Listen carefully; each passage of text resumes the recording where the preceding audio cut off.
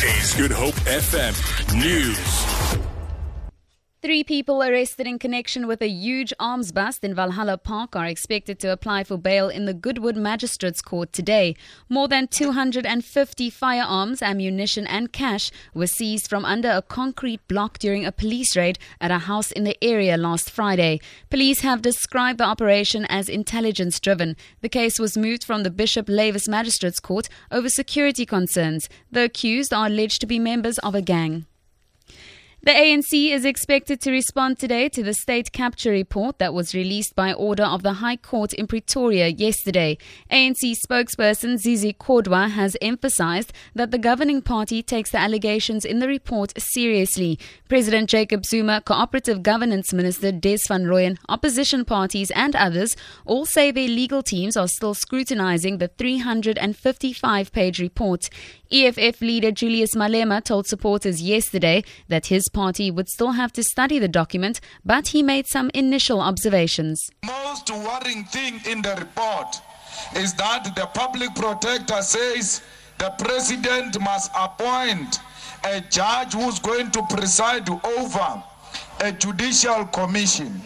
But what is satisfying is that the public protector says that the judge must be the only judge recommended to the president by the Chief Justice.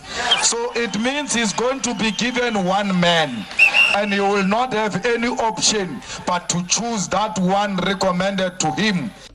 Deputy President Cyril Ramaphosa says an agreement on the minimum wage is about to be finalized. He has told the National Assembly that 95% of the issues discussed under the banner of the National Economic Development and Labour Council, also known as NEDLAC, has been completed.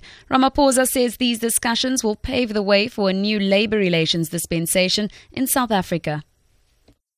The deliberations on labour stability are nearing completion. A meeting of the Committee of Principals on the 22nd of October found common ground on most of the areas that are being negotiated. In fact, I can report that 95% of the issues that have been discussed have been agreed. Only a few of those issues that amount to about 5% or less still need to be finalized. To end this bulletin, there's been another earthquake in central Italy 3 days after the region was hit by the strongest quake to strike the country in more than 35 years. The latest quake was less powerful with a magnitude of 4.8 according to the U.S. Geological Survey. There are no reports of substantial damage. Its epicenter was close to the hilltop village of Pevetorina, southwest of the city of Perugia. For Good Hope FM News and Traffic, I'm Tamara Mitrovic.